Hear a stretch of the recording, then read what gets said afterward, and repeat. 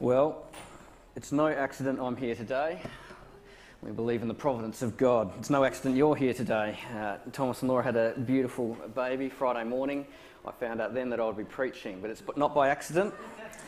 It's not by accident, Luke. That was amazing testimony, and I appreciate you sharing that. It wasn't by accident you shared that today either, and I'm going to use that, God willing, throughout this message.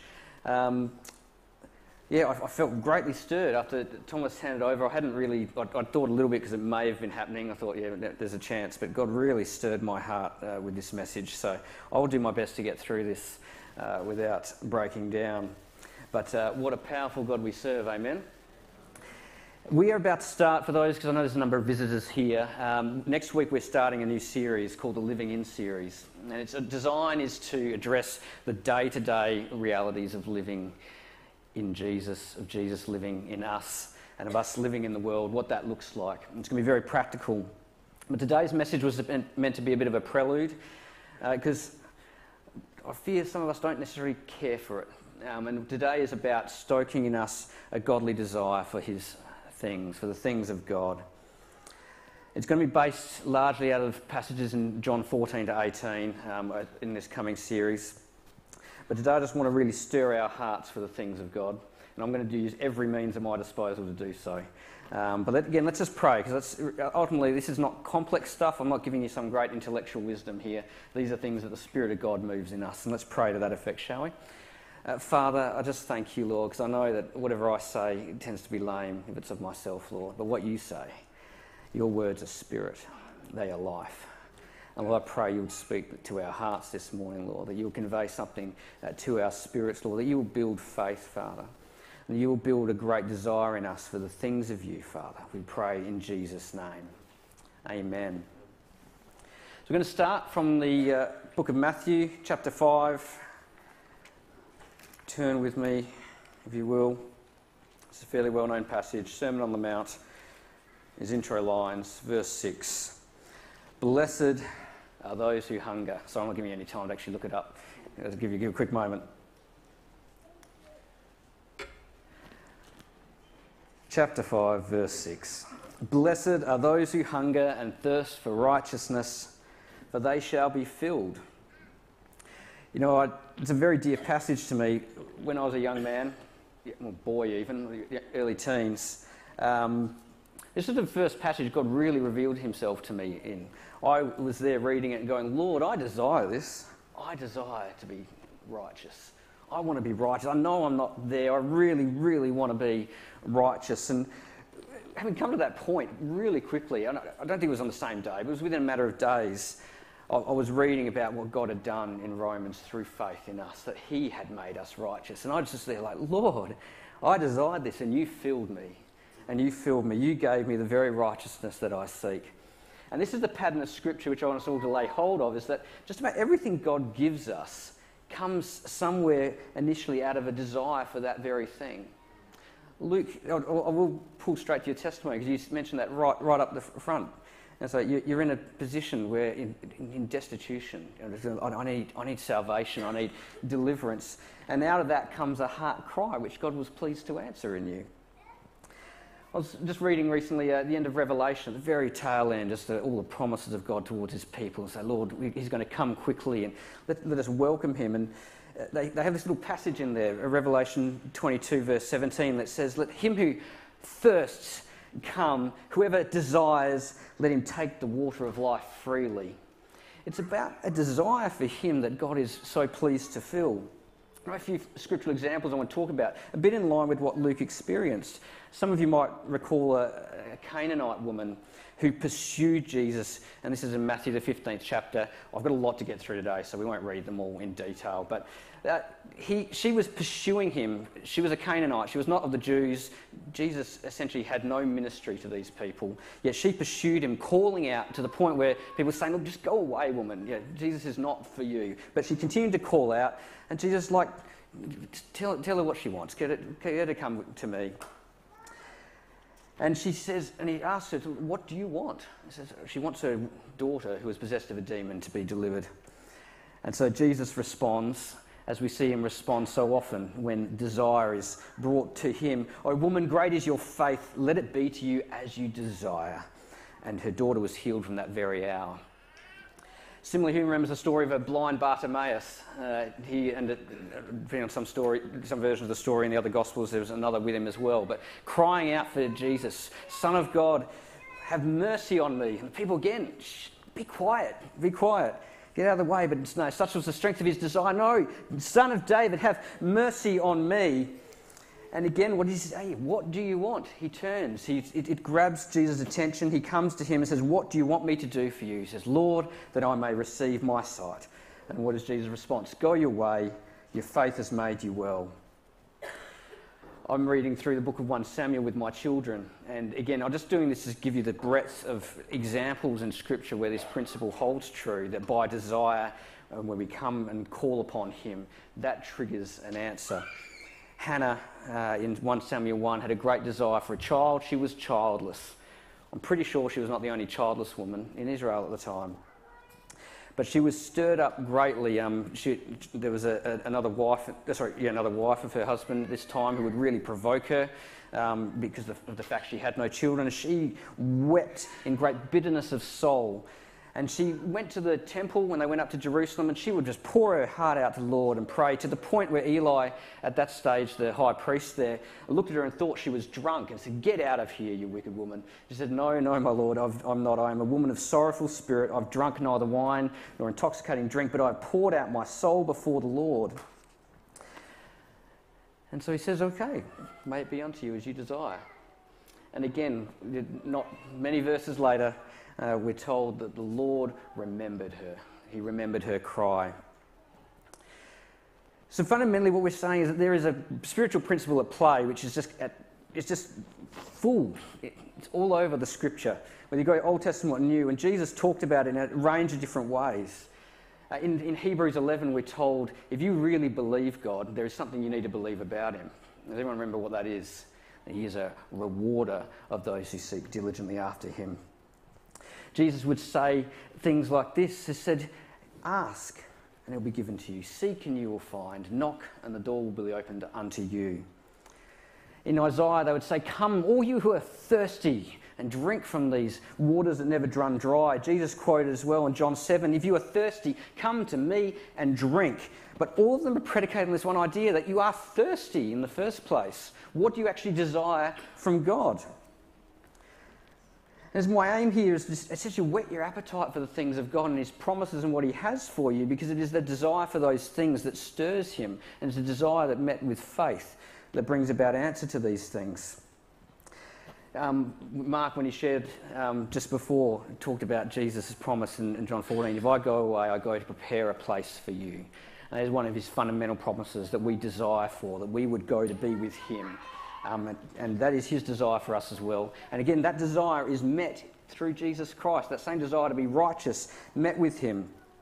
Throughout the chapters of John that we're going to be studying, there are just so many of these promises that describe our nature before God and what he is going to do for us. He talks about this deep love that the Father has for us and says things like this as he prays for us, that the love with which you love me may be in them and I in them, that his very love would be shed abroad in our hearts. Do you desire that? Do you care for it? It is the most beautiful thing. I was moved to tears this morning just coming to church as God was revealing some things to me. This love shed abroad in your heart is a real thing. Do you have it? If not, do you want it? I pray you do want it. Jesus would pray, "Ask and you'll receive, that your joy may be full." In him is a fullness of joy. If you don't have it, if you're depressed, if you're kept by the devil in some kind of depression or oppression, there is a joy to be had in him that you can lay hold of. But do you desire it? And Jesus said, "My peace I live with you, and my peace I give to you." This world is not peaceful. We're in a relatively stable society, but not necessarily for much longer. Who knows? But my peace, he says, I can give to you. He makes even more crazier things. He starts to say things like, "If you abide in me, you're going to ask of me whatever you wish, and it shall be done for you." We're going to see God answering our prayers. Do you desire to have that relationship with him and to have that faith in him, that he will answer what you ask for? He promises that he will give us a Holy Spirit to dwell inside. Do you desire that? And that Holy Spirit, when he comes inside, speaks to us. When we're told that my sheep hear my voice, God will actually speak to you. Do you hear his voice day to day? Do you desire to? And so if you would come, you would experience these things. And most beautifully, you just get this intimacy with the Holy Spirit, as Jesus described, as he's praying to the Father. You, Father, are in me, and I in you. He prays that they also may be one in us, to have that fellowship with the Lord that is so enriching and life-changing that everything else just starts to fall aside. Do you desire it? And then finally, he tells us that as we abide in him, there is fruit on our account. You want to see works of God performed through your life for his glory. It pleases him to do so. In fact, it pleases him that we would bear much fruit. Again, do you desire it?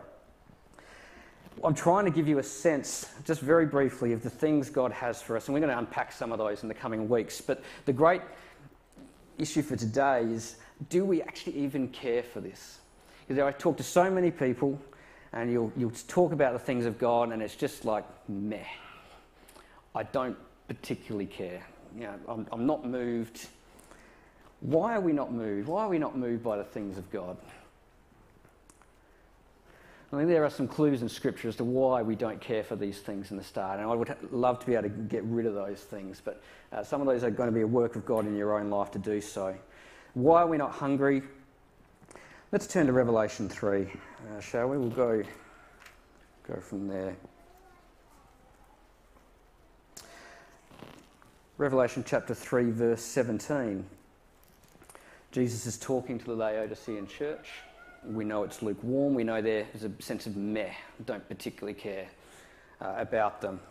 They're neither cold nor hot. Just, yeah, whatever.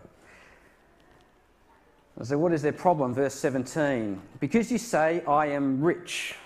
I have become wealthy and have need of nothing. I do not know that you are wretched, miserable, poor, blind and naked.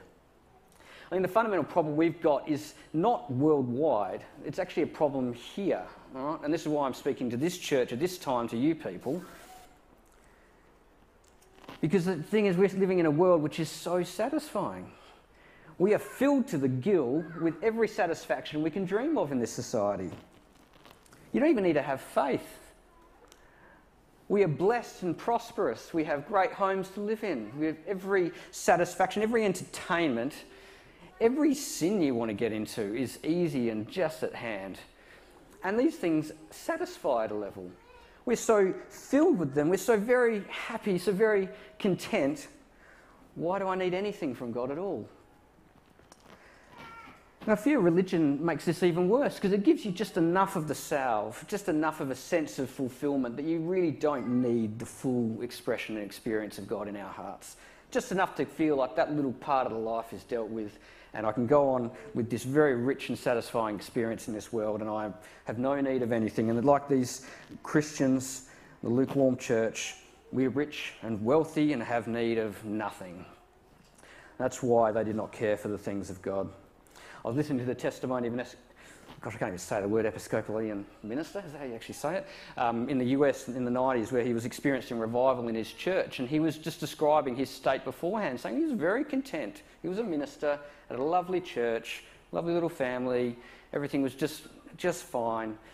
He said, but I realised I was full of other things that were not God. I wasn't full of the Holy Spirit. And there's some sense that if we're going to see God move, if we're going to see our desire for these things, we actually need to stir it up. And it means we've got to let the things of this world start to pale somewhat. Now, they have that general sense in themselves as they outwork themselves. We're told that the pleasures of sin are but for a season. They do have an entrapment that makes you feel like they're very appealing, but eventually, as I think Luke, you no doubt saw, it just ends up in this great sorrow and it ends poorly. But we want to get to this point where we go, we actually desire these things. So our first problem is, are we so full of other things that the things of God really have just become meh to us? How can we stir this up? All right, how do we actually make sure that things of God actually come to the forefront? And look, part of this is a slightly difficult message, and that to get hold of the things of God, to pour out your heart upon Him, is not, you're not going to be left the same. You're not going to be able to keep that old way of life. You're not going to be able to keep those old desires and this fullness of the world and still get the things of God. There is a trade-off, and so you have to be prepared to give up those things. I was reading A.W. Tozer recently on being filled with the Spirit, and he was putting the challenge out to those saying, do you really, really want the Holy Spirit? Because in one sense we see those promises of God and say, well, there's a little bit of an appeal there, maybe that'd be nice. But do you really want it? Are you sure that? And I'll read his words. Are you sure that you want to be possessed by a spirit other than your own? Even though that spirit be the pure Spirit of God, even though he be the very gentle Jesus. You want his benefits, surely. But do you want to hand the keys of your soul over to the Holy Spirit and say, Lord, from now on, I don't even have a key to my own house. I come and go as you tell me. Are you willing to be taken over as one who will expect obedience? Will be able to obey God in everything he asks, no matter how hard it may be. And it takes away all this indulgence of self-sins, because his ongoing presence doesn't permit it. The Spirit of God doesn't sit there with the self. We crucify the self. So all that sense of our self-value and self-righteousness, self-worth, all the things we would want for ourselves, they will have to die in this. So it is a great sense of trade-off. You have to go, no, I'm actually willing to give off this temporary satisfaction. These things of the earth that fill me and make me feel so satisfied now, are we willing to give them up and obtain the promises of the Lord Jesus Christ? I love how in Romans, Paul describing in his very intro, he just says, I'm Paul, a bondservant of Jesus Christ. I've made myself his servant. We need to get to a place where I don't care what he asks of me, because I'm just all in on this. God, you are my treasure. You are the desire of nations. You are so worth it. Thinking as we went through the book of Hebrews, I mentioned that briefly, Hebrews chapter 11. We talked about it is impossible, without faith it's impossible to please him, and we have to believe he's a rewarder of those who diligently seek after him. There are rewards for those who will lay those things aside and diligently pursue him. And I'm just thinking of Moses. Amongst those same people who are crying to the Lord, but he had a rather amazing testimony in that as well, because he saw, even though he was Pharaoh's daughter, he chose rather to suffer affliction with the people of God than to enjoy the passing pleasures of sin. He esteemed the reproach of Christ greater riches than the treasures of Egypt. He saw that value in Jesus Christ, and he said, I'm going to trade that up. So if we're going to wake up from spiritual lethargy, two things need to happen. We have to realise that we are full of the wrong things. We're going to have to give those up. And we have to be captured by this great desire and hunger for the things of God and go, yes, they are so precious to me. They are so worth it. There's not a thing in the world that matters compared to those things. The reality is it's a trap anyway. You get stuck on the things of the world and go, okay, well, I'm going to trade that out. It's not going to go well for you. You get to the end of your life and it hasn't borne out. And we're very presumptive in this society as well. We think society will continue on as it always has, that there's going to be this nice, comfortable middle-class existence for us into perpetuity. We don't know that. I mean, a lot of that came from the blessing of God through his people and his blessing upon these nations.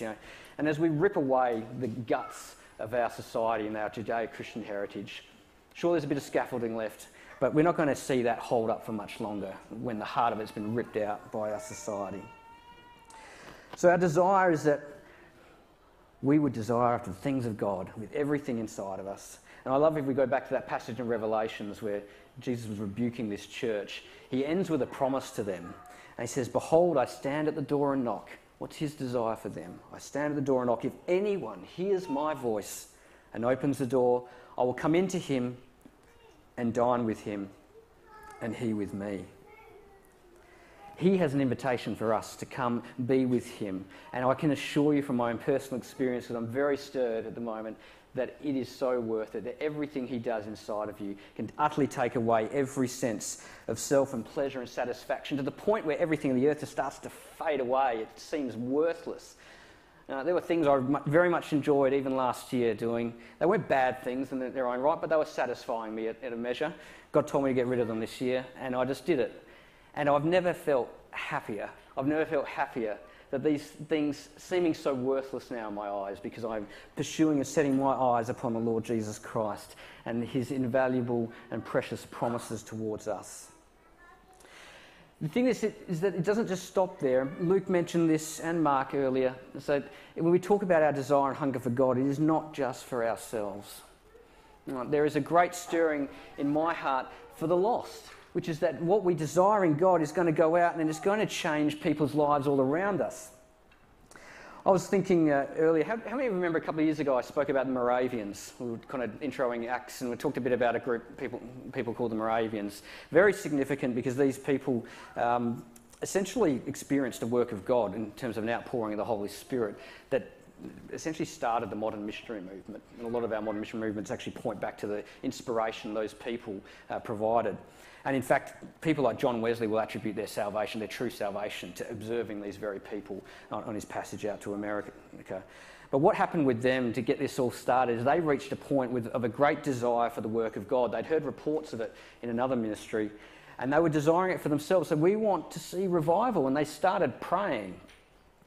By praying, I mean they started on a perpetual watch of prayer. They would, in 1 hour increments, rotate through 24 hours a day, 7 days a week. This thing ended up lasting for 100 years, the 100-year prayer meeting it came to be known as they earnestly sought. But it didn't take long. They started that in 1 year, and it was within that same year that God poured out. He shook the place. He shook the people with the Holy Spirit, and He sent them. Within years, they were sending out missionaries. Within the space of about 40 years, more than the entire congregation at that point had been sent onto the mission field. That's over 100% of the people were out in the mission field. Such was the stirring in God for them. And it started with this basic idea of desire. And then desire started in requesting, because the things of God are very simple. You hear the word of God today and you hear it. And then you believe it. And then you do it. If you want to boil Christianity down to the most simplest form, it's that. Hear the word, believe it, and do it. I want to inspire us with the story for this lost in terms of just really expanding our vision for what God wants to do today. Because I'm stirred myself, because it's not only an inward work. When the Holy Spirit falls upon people, it always rushes out and influences and impacts the people around about them. And I've been listening a little bit to Reinhard Bonnke lately. I assume many of you, if you've got a quick raise of hands, you would have heard or seen of his testimony. Yeah, okay, not as many as I thought. So may the Lord bless you with this.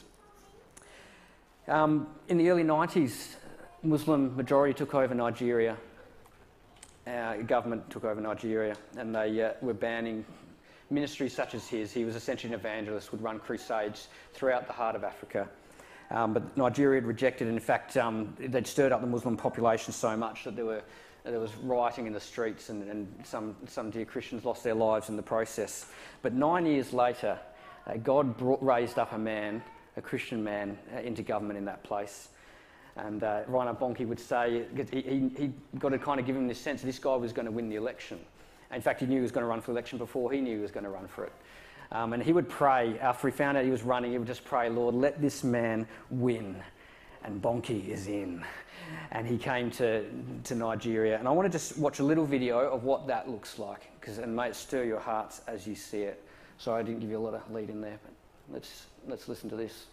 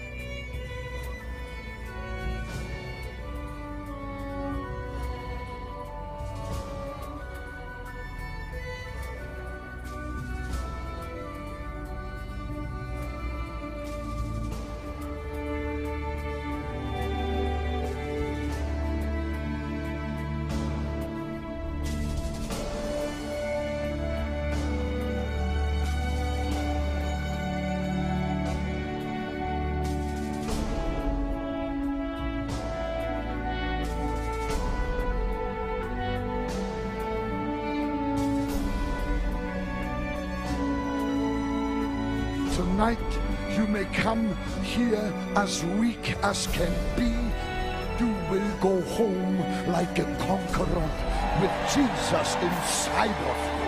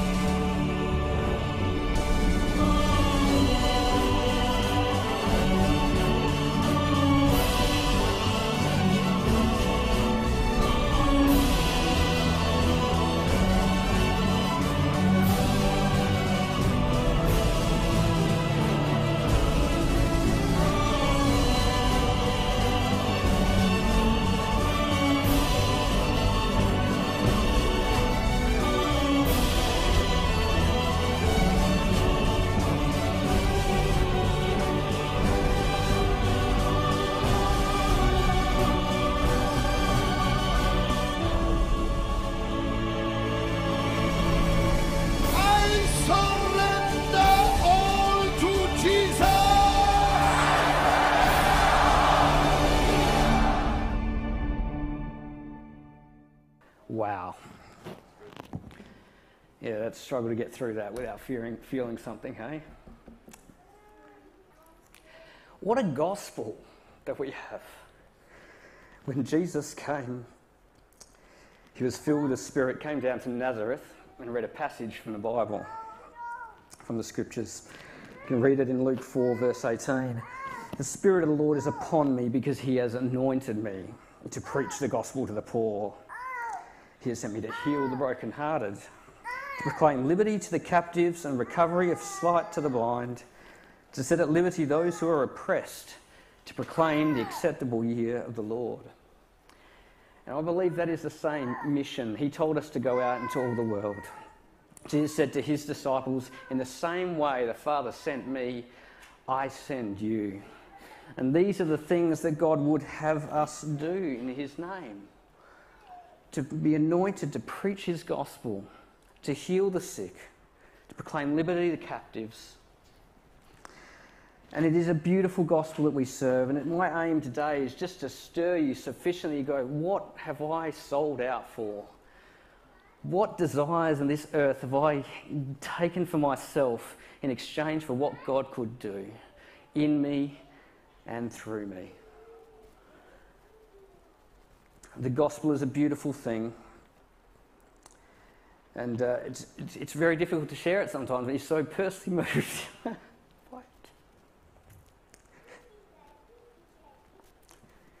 So Reinhard was preaching in a prison. I don't think it was in Algeria, but he comes along to this. He's preaching there. All the Africans, they're in chains. It's a kind of a really old style prison. It's medieval in nature. They're chained, somewhat eerie as they worship because they're shaking their chains in worship. But he has a word for the guy who's leading the worship there. Well, he's got to tell them, so you're going to be set free and you're going to become a preacher of the gospel. And it's like, and God reinforced it a couple of times for him. So by the time he went to this man, he knew that is what the Lord is saying to him. And he tells this man,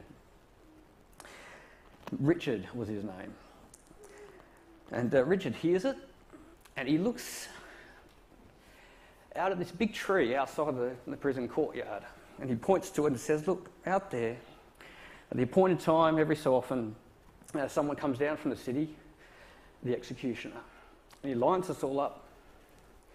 He starts from one end to the other.